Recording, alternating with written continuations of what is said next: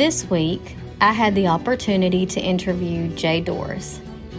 Jay was my very first boss at the tribe, and he's also the CEO for Wind Creek Hospitality.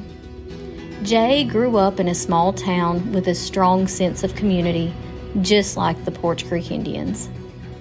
We sat down and reminisced about the Wind Creek Atmore grand opening and how the Wind Creek Hospitality brand actually started out just as a small bingo hall in Atmore, Alabama. Welcome back to a place called Poarch. It's wonderful to have Jay Dorris, who is the president and CEO of Wind Creek Hospitality, here with us today. Jay, welcome to our podcast. Thank you. I'm glad to be here. It seems like forever since I've seen anybody, honestly, with the pandemic and all that kind of stuff. But I also feel like just with the expansion that Wind Creek has taken on, I feel like I just keep missing everybody, and we just kind of keep passing each other. We're in the same circles, but we just keep missing each other. So it is really good to lay eyes on you today. I'm still around. It's good to see you too. So Jay, as I was preparing for this interview, I was kind of thinking back to how we first met, and you were actually, so Brent was one of my first bosses, but you actually were my first boss whenever I started working for the tribe. And I remember I came in to interview for the receptionist position at PCI Gaming. As a corporate receptionist, and it was when we were in that old We Care building where the Gaming Commission is now. And Catherine actually interviewed me. But it was so funny because, you were so busy with Wind Creek. I would see you come in, and then you'd be on meetings all day long and in and out. And so Catherine and I were able to form more of a working relationship. And I was like, Catherine, there's a lot of times that I'm just up here what more can I do? And she was like, I'm going to talk to Jay. You should be, I should be supervising you. That sounds like Catherine. But I've always been and I've shared this with y'all many times, I've been so appreciative just for the opportunity, because that's really kind of how I got my foot in the door. With the tribe was coming to work there as the receptionist, and now here we are, Yeah, time has gone by. It has. And those were some exciting times when we were in the We Care building. Yeah. I do remember working with you, and you were and still remain very capable.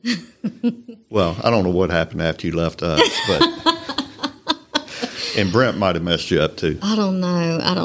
I think I got some attention to detail OCD from Brent. I think it just totally rubbed off on me. I don't know. Yeah. Well, remember we were needing basically a project manager, and you got picked. Yeah. Or we said go learn. I think it was Microsoft Project, and it was. In a matter of days, you had that put together. You had a project plan together.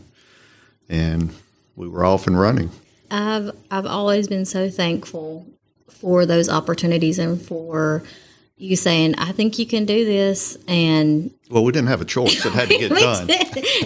And you're like, okay, we think she can do it. Maybe we'll just try it and see. Yeah, it'll work out. It'll work out. And it did. It did. And I got to harass a lot of people, and that was a lot of fun. We can't do that anymore, by the way. Oh, shucks. Yeah. Oh, well.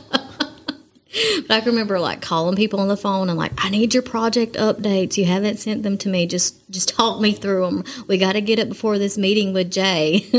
That's what you were supposed to do, and you did it quite well. So Jay, let's start with, how did you find your way to Poarch? So I met, people know or some people don't, I went to work for the Mississippi Choctaws not too long out of school, architecture school. And I worked with them for 15 or 16 years. I don't remember exactly how long. But during that course of working with them, I got involved in a lot of tribal issues on a national level. And there were some negotiated rulemaking committees that took 2 or 3 years each. And I was fortunate enough to be able to be selected to represent the Choctaws on a couple of those committees. While working on those committees, I met a lot of people throughout Indian country, from all over the country, from all over the U.S., and met people from Poarch Creek. Met Mr. Tullis, he was chairman at the time, Tim Martin, Wicker. Susan, thank you, on the housing committee. And so I got to know some people. When I moved on from the Choctaws, I went to work for the St. Joe Company, and got a call from Tim Martin one day, who had come back, and he said, "Hey, we're getting ready. We're ready to build our casinos. Would you like to come interview? And I think maybe you could help us with that." Sure, because I wasn't happy at St. Joe. I came up and interviewed. It was a room full of people, and Buford was chair at that time. And the interview, I thought, went fine. And I was thinking about it, and it's interesting. I always get a chuckle out. You wind up being where you need to be at the right time. We're still thinking, well, is this the right thing to do or not? And, saying my prayers. And I went back to St. Joe, and I got a call, "Hey, you need to come see Tom on Friday." I've been around enough. I've been in positions. Okay. And St. Joe wasn't doing well. I said, all right, I'm about to get laid off. So that's the answer to my message. I should take the job. Mm-hmm. And so, I called back and said, yeah, I'd be interested, and took the job. We got started on planning Wind Creek Atmore. And at that time, I don't know if you remember, we were going to do Wind Creek Wetumpka at the same time. We were off and running. Now, we had to wait a little longer on Wind Creek Wetumpka, but because the economy was not doing well at that time. It had kind of crashed. Well, kind of, yeah. It pretty much had. We had our plan, thinking back, we were going to raise $500 million at that point in time to build both Atmore and Wetumpka. And we were working with the banks, and we were sitting in a conference room at our bank in New York City. The bankers all came out, and they didn't look well, and said the debt markets, they're gone. We cannot raise money. And that was problematic because we had put the money that had been saved up to that time was going into Wind Creek Atmore. We had the foundation in, and we needed money to finish. And so the bankers got together, and we worked with them. And they came up with a loan based on what we were doing at that time. And that was just the right amount of money to finish Wind Creek Atmore. Again, things kind of fit into place. Mm-hmm. And it was that money we finished and paid it off in, 2 years? Mm-hmm. And we had a good project manager to help us get it built, by the way. Yeah, chasing Brent around doing those punch lists through Wind Creek Atmore. I don't think I've recovered from that yet, and I don't think my feet have either, because while I can make fun of him wearing really, really expensive, nice shoes, trying to tiptoe through clay and mud puddles at a construction site, I stupidly wore high heels on concrete floors. So we were both a tit for tat kind of situation there. Well, they Two probably peas work in a better. pod. Yeah, but I think they work better on concrete than mud. It's true. That is true. Jay, what do you think, growing up and given your experience and education, what do you think helped prepare you to be a CEO? So, growing up, I grew up in a small town. It was smaller than Atmore, but because you grew up in Mississippi, right? I did. That's right, Winona. So the sense of community becomes very strong, and it's, as everybody knows, growing up or being part of a small community, it's a great blessing, and it can be a curse at times. So, but just having a sense for what that's about, I think, helps understanding, that people are wanting to advance themselves, want to do right for their families. Education-wise, I do, and with reflection, I think the degree in architecture was actually probably better for me from a business standpoint than even my MBA. Because when you're dealing with architecture, you're having to put together a lot of different elements to form a space where people are going to be able to function, and it's different people that have different roles.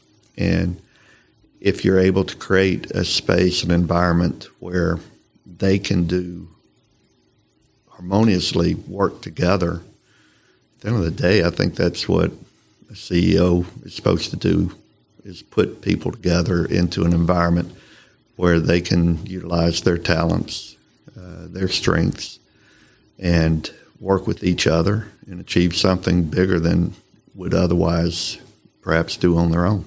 So, and I can attest to the fact that you have been a true architect of people and teams.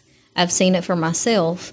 Whenever you were first brought on, were you the first member of the executive team, or were there other members of the executive team? Well, no, there was a team here, and they had achieved great success.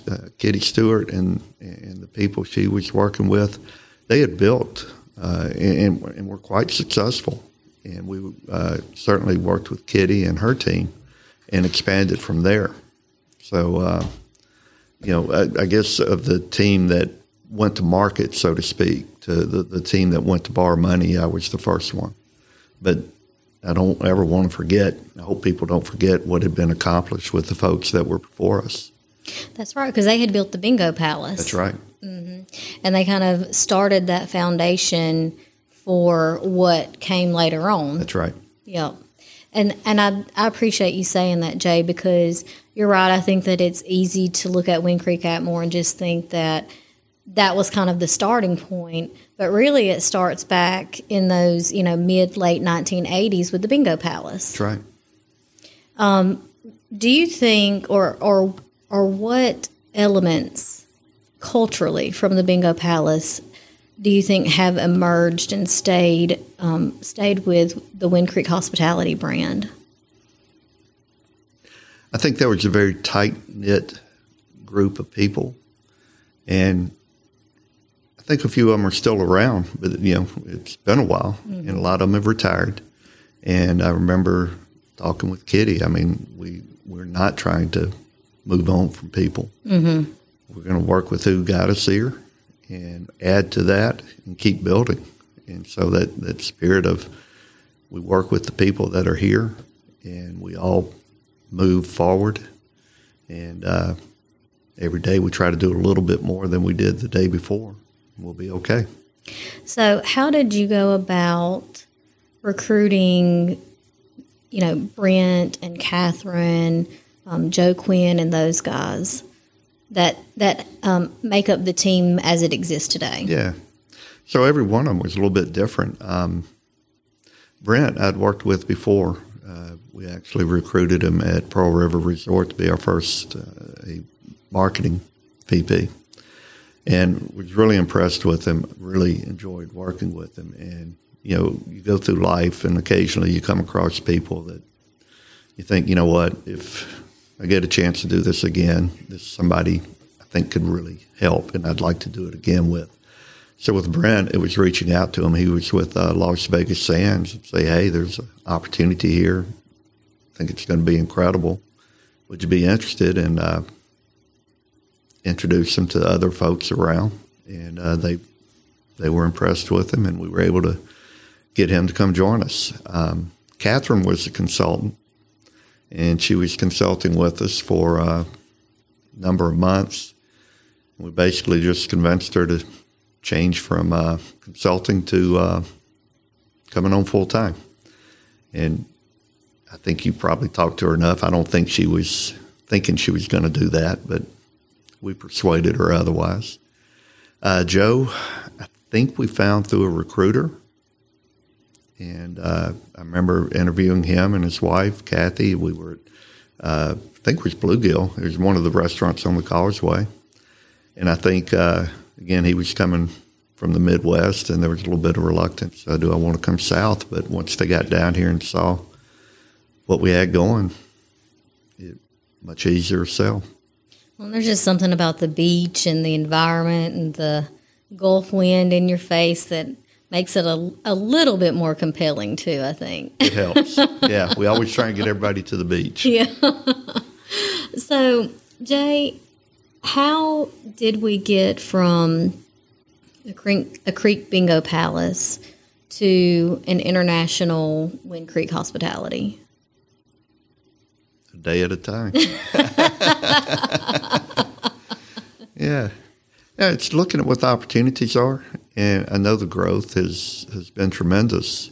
I actually believe we're actually very conservative as a company. I think that's a reflection of the tribe and the leadership of the tribe, and it's a good thing. It means that we prepare for what could happen. And so if something bad happens over here, we can offset it with what happens over here. And that diversification has helped us. We maintain, a strong balance sheet. If once in a lifetime pandemic comes through, we're positioned to ride right through it. And I'm very proud of our ability to ride through this pandemic and keep Poarch and the people we work for in good shape. And so how did we get to where we are today? At the end of the day, we made more right decisions than bad decisions. So, how do you go about making those decisions? Do you go by gut feeling? Is it all data driven, or is it a mixture between the two? What does that decision making process look like?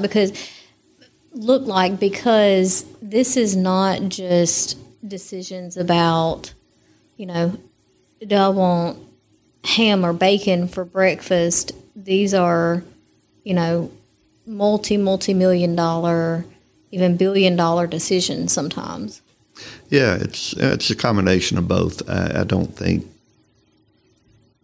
you can do it strictly on the data, because the data is going to always be what's happened in the past. And you've probably heard that little caveat: whatever's happened in the past doesn't necessarily predict what the future will be. Mm-hmm. But the data is very important.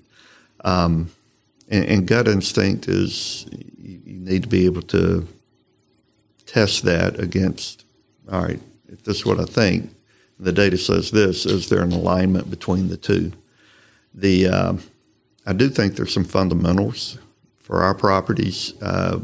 We do quite well with the regional market. If you look at the number of people that are that can get to our property with a quicker drive compared to a competitor, and how many people are in that market.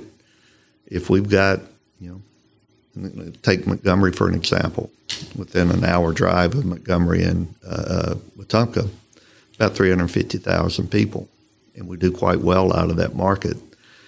Here in Atmore, we've got Pensacola and Mobile, but now we face more immediate competition from Biloxi. But both of those markets combined, we got close to 1 million people in the region. So when we look at Bethlehem, we did some analysis and drew some dividing lines between the competition and our property there.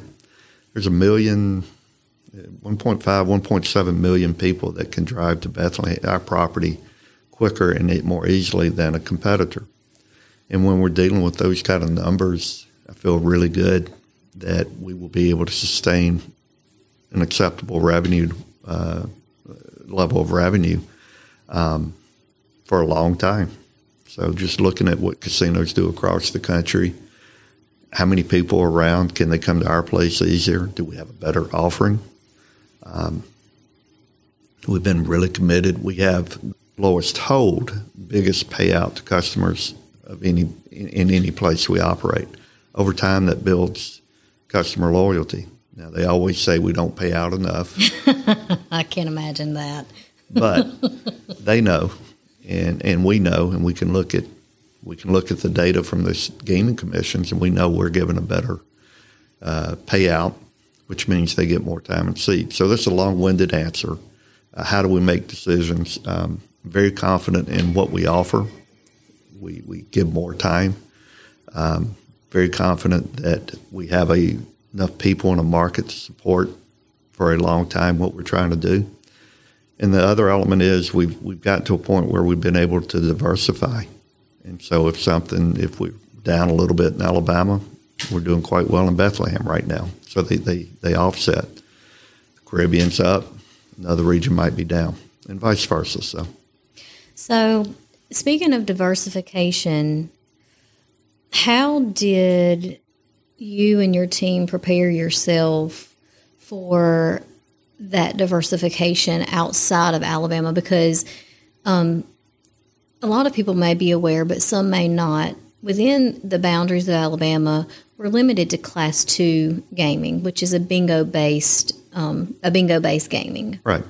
And then once you get outside of those boundaries, those gaming restrictions change, right? Class 3, right. Class 3. And can you, just for our audience sake, can you explain sort of the difference between Class 2 and Class 3? Sure. So Class 2 gaming is based on, it is the game of bingo. And so the machines we have, you're playing bingo on that machine, and you're playing against other people. Class 3 is a chip. It's a random number generator. And so a slot machine that is Class 3 has a random number generator. And if you're lucky and a winning number comes up in that random selection, you win. If it doesn't come up, you don't win. If you're playing the game of bingo and the balls fall and you fill out your line, you win. So one of them is bingo-based. You're playing with other people. Class 3 is a chip, and you're playing against the house. So, and we have Class 3 in Bethlehem. In the Caribbean. And in the Caribbean. Correct. Okay.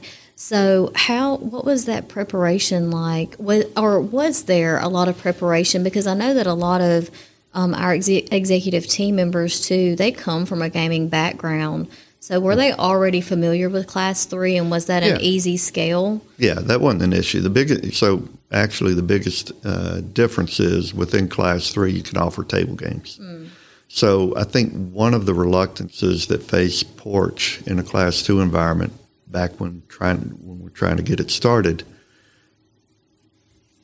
casinos evolved starting with the table games. And then slots got added as another offering. And the people within the casino industry, at least it was much more prevalent 20 years ago, a casino is not a casino if it didn't have table games. Mm-hmm. And I think people would look at a bingo operation and say, oh, that's not a real casino. And I think that maybe provided some impediment to getting financing to be able to build Wind Creek Atmore or whatnot. I actually, when I left Choctaw, I spent a year trying to raise money. I wanted to go build a slots-only casino. And I was terrible at raising money at that time, so I didn't succeed. But when I got to work for you guys, it was a slots-only Class 2. It was a bingo operation, and I had no doubt it could be incredibly successful based on my time working for the Choctaws. Table games bring their own challenges. You can make some money with table games, but the money made by casinos is typically going to be from the slots, the big money. Mm-hmm. But the people running the casino all too often think it's the tables that are making it a casino, so there's that bias. We didn't have to deal with that. Mm-hmm. We couldn't offer table games, so we didn't have to focus on them. The people we recruited, to your point, I had Class 3 experience. Brent did, Joe did, Catherine did. But we knew we could do well with offering the bingo, the electronic gaming machines, and we did quite well with it. I think we proved that without a doubt a casino can be a very effective casino without table games. One of the most common questions I get even today when people know that I'm associated with Poarch or with Wind Creek is, oh, y'all don't have table games though, right? And no, we have slot machines. That's the easiest way to describe it. Oh, okay. And I was like, but we have lots of great food. We got a cooking studio and a spa too. Do you foresee there'll ever be a day when we'll have table games at Wind Creek Atmore, Montgomery? Every year, the Alabama legislature, there's talk we're going to get something done on gaming. There will be a vote. We'll change the people will be able to vote on the amending the Constitution. You can never say never, but which year will be the year, who knows? So, that's a gamble in itself, isn't it? Yeah. And speaking of gambling, for all of my avid gamblers out there, Jay, I know there's got to be some sort of trick to those slot machines. I mean, you got to rub it the right way. You got to, what works out there on that gaming floor? I want to win a jackpot. Well, I guess what I can tell you is every game out there is going to pay out. We just don't know when. And I would strongly advise you not to chase it beyond what makes sense for you. Let's always keep this as entertainment. I think everybody knows, I hope everybody knows that we do not want to encourage any form of problem gaming. We don't support it. We have a self-ban program. We've actually banned people who, when they talk to us, it's clear they have a problem. So I want you to win a jackpot too, but do it safely. I promise I will. And probably the first step, though, is I actually have to come to casino and put money in the machine. That's probably a good place to start. That's kind of like the lottery tickets. You're not going to win if you don't buy one. And even when you buy one, you're still not going to win. But it's true. Katie's laughing a little bit. Have you bought a lottery ticket lately, or? I am addicted to scratch-offs. Okay. My sister is too. I get that from my mother. My sister is too. Whenever you first came on board here at Poarch, did you ever imagine that we would come to a place where we are now? Like, what was your vision when you first came here? Well, it's, again, a day at a time. Let's get Atmore done. We were going to do Wetumpka, but so we had adversity. And another thing I would say is just because you have adversity today, it doesn't have to define what tomorrow will be.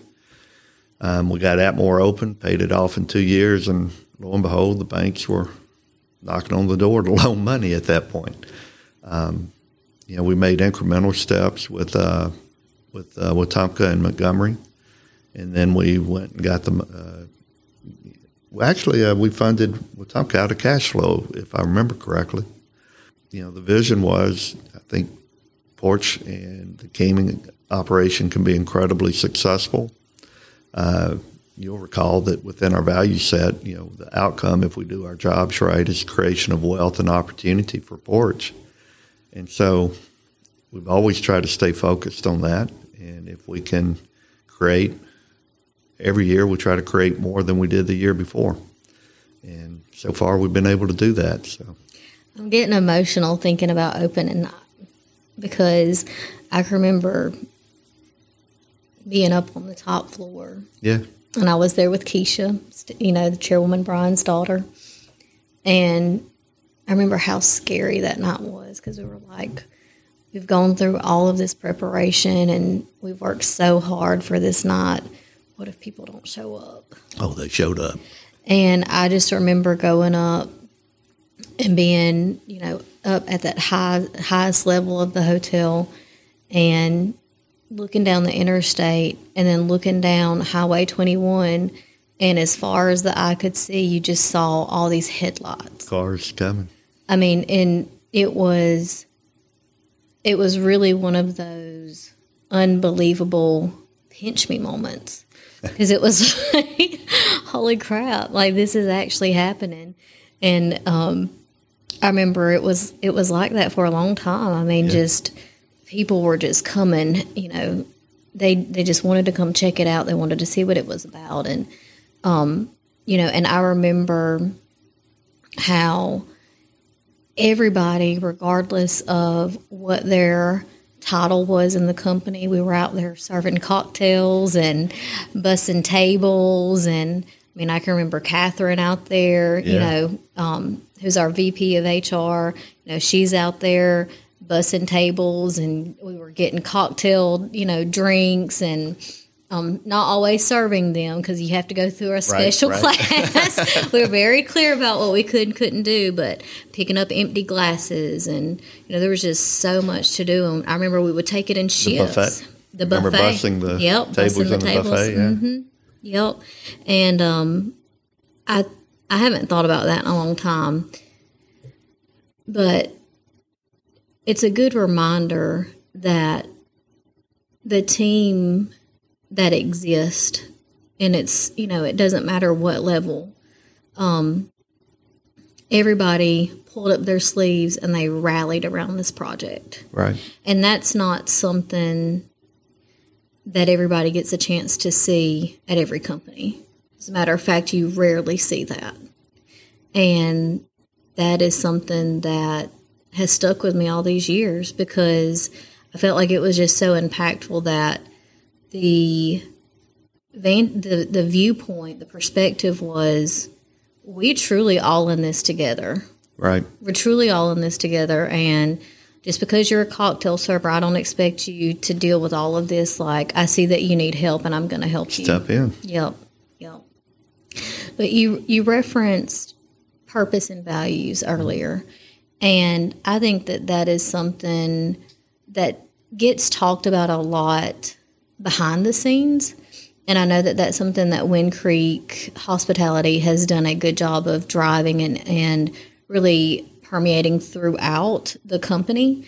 But it's not something that's really been on the forefront, obviously. But can we talk a little bit about those purpose and values? And I don't expect you to give us a whole list of them. I won't put you on the spot. But do you have one particular value that you look to more frequently than others? And how have those values helped define the culture at Wind Creek Hospitality? Well, there's several values, and depending on what the situation is, will dictate which value set we should be operating in. The outcome that I mentioned, which is is one of our values, it's the last outcome, which is creation of wealth and opportunity for Poarch Creek. In a strategic sense, that's something I think I and all of us focus on. On a day-to-day basis, we talk about do it right, be the best, and have fun, which in itself will reference back in our purpose. There are 2 or 3 key caveats or points that I typically refer to. We talk about genuine engagement. For me, genuine engagement means that each of our employees, each one of us, we have to be ourselves in order to be genuine when we engage with a customer. We talk about in that purpose that we want every customer who comes in to feel like they were the most important person on property that day. They need to feel a sense of importance and belonging. Again, that goes back, we have to be genuine. And if we're doing it right or being the best, then that customer, each individual one, will leave property thinking they were the most important person to us that day or during that visit. And so I think on the face of it, it's simple. But when you do it, you might have 10,000 people come through the doors at one property.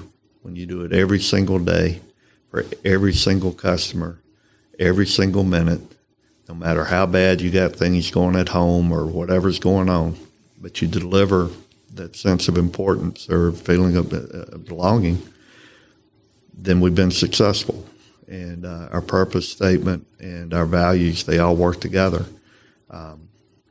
If it breaks down, if we're not personally accountable, then there's a section of the set of our values dealing with personal accountability. We look into that to how do we correct it? How do we make amends?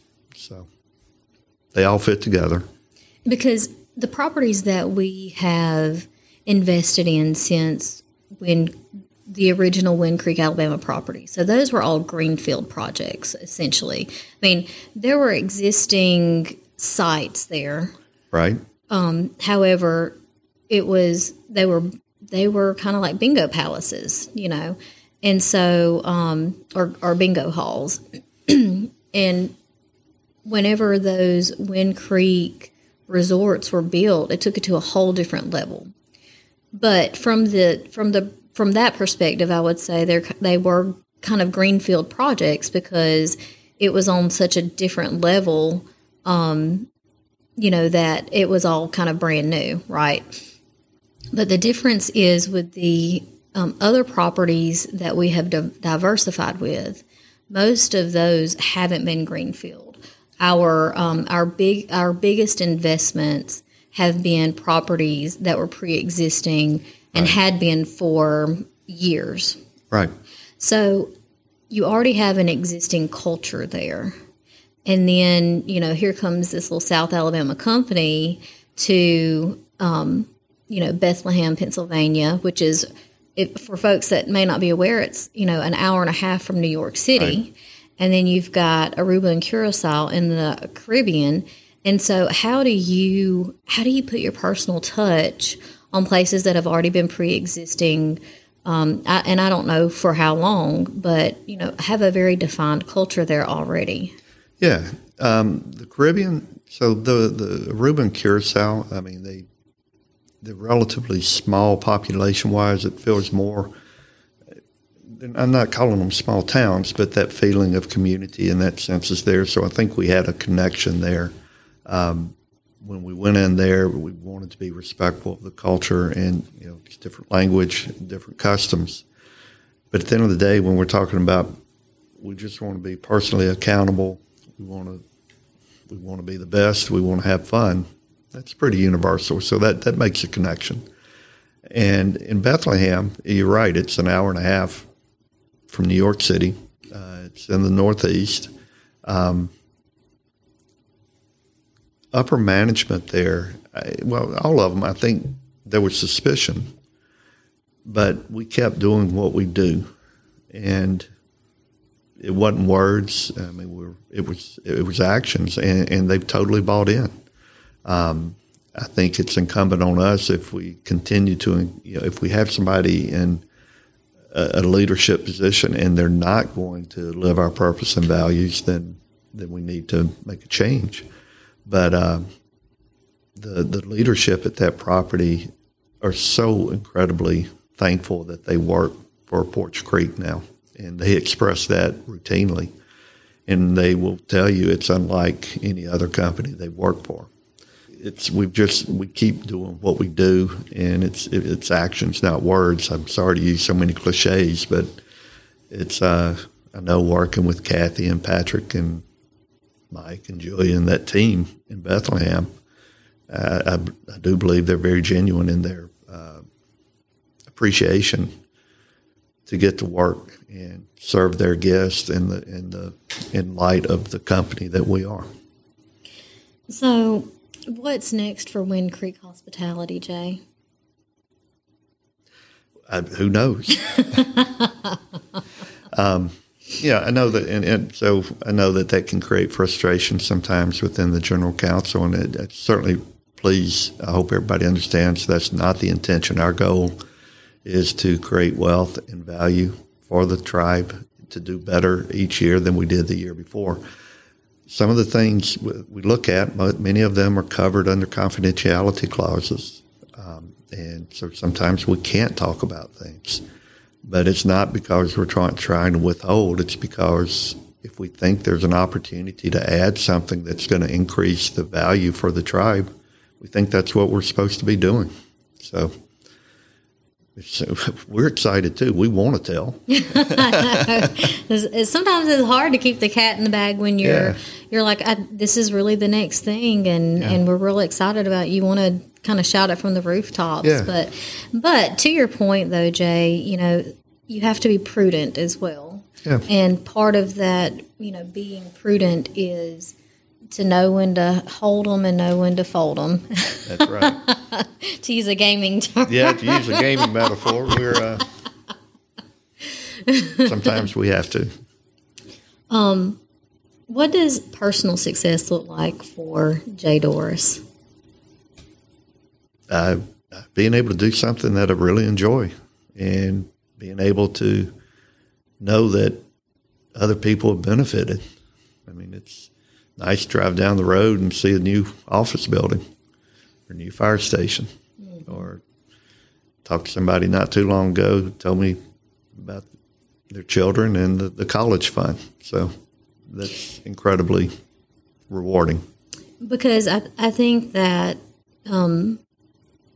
it's key, and I think it's very grounding to remember that Indian gaming is very different than traditional business-oriented corporate gaming, in that it doesn't provide for one or two shareholders or, whatever that board may look like. Anonymous shareholders.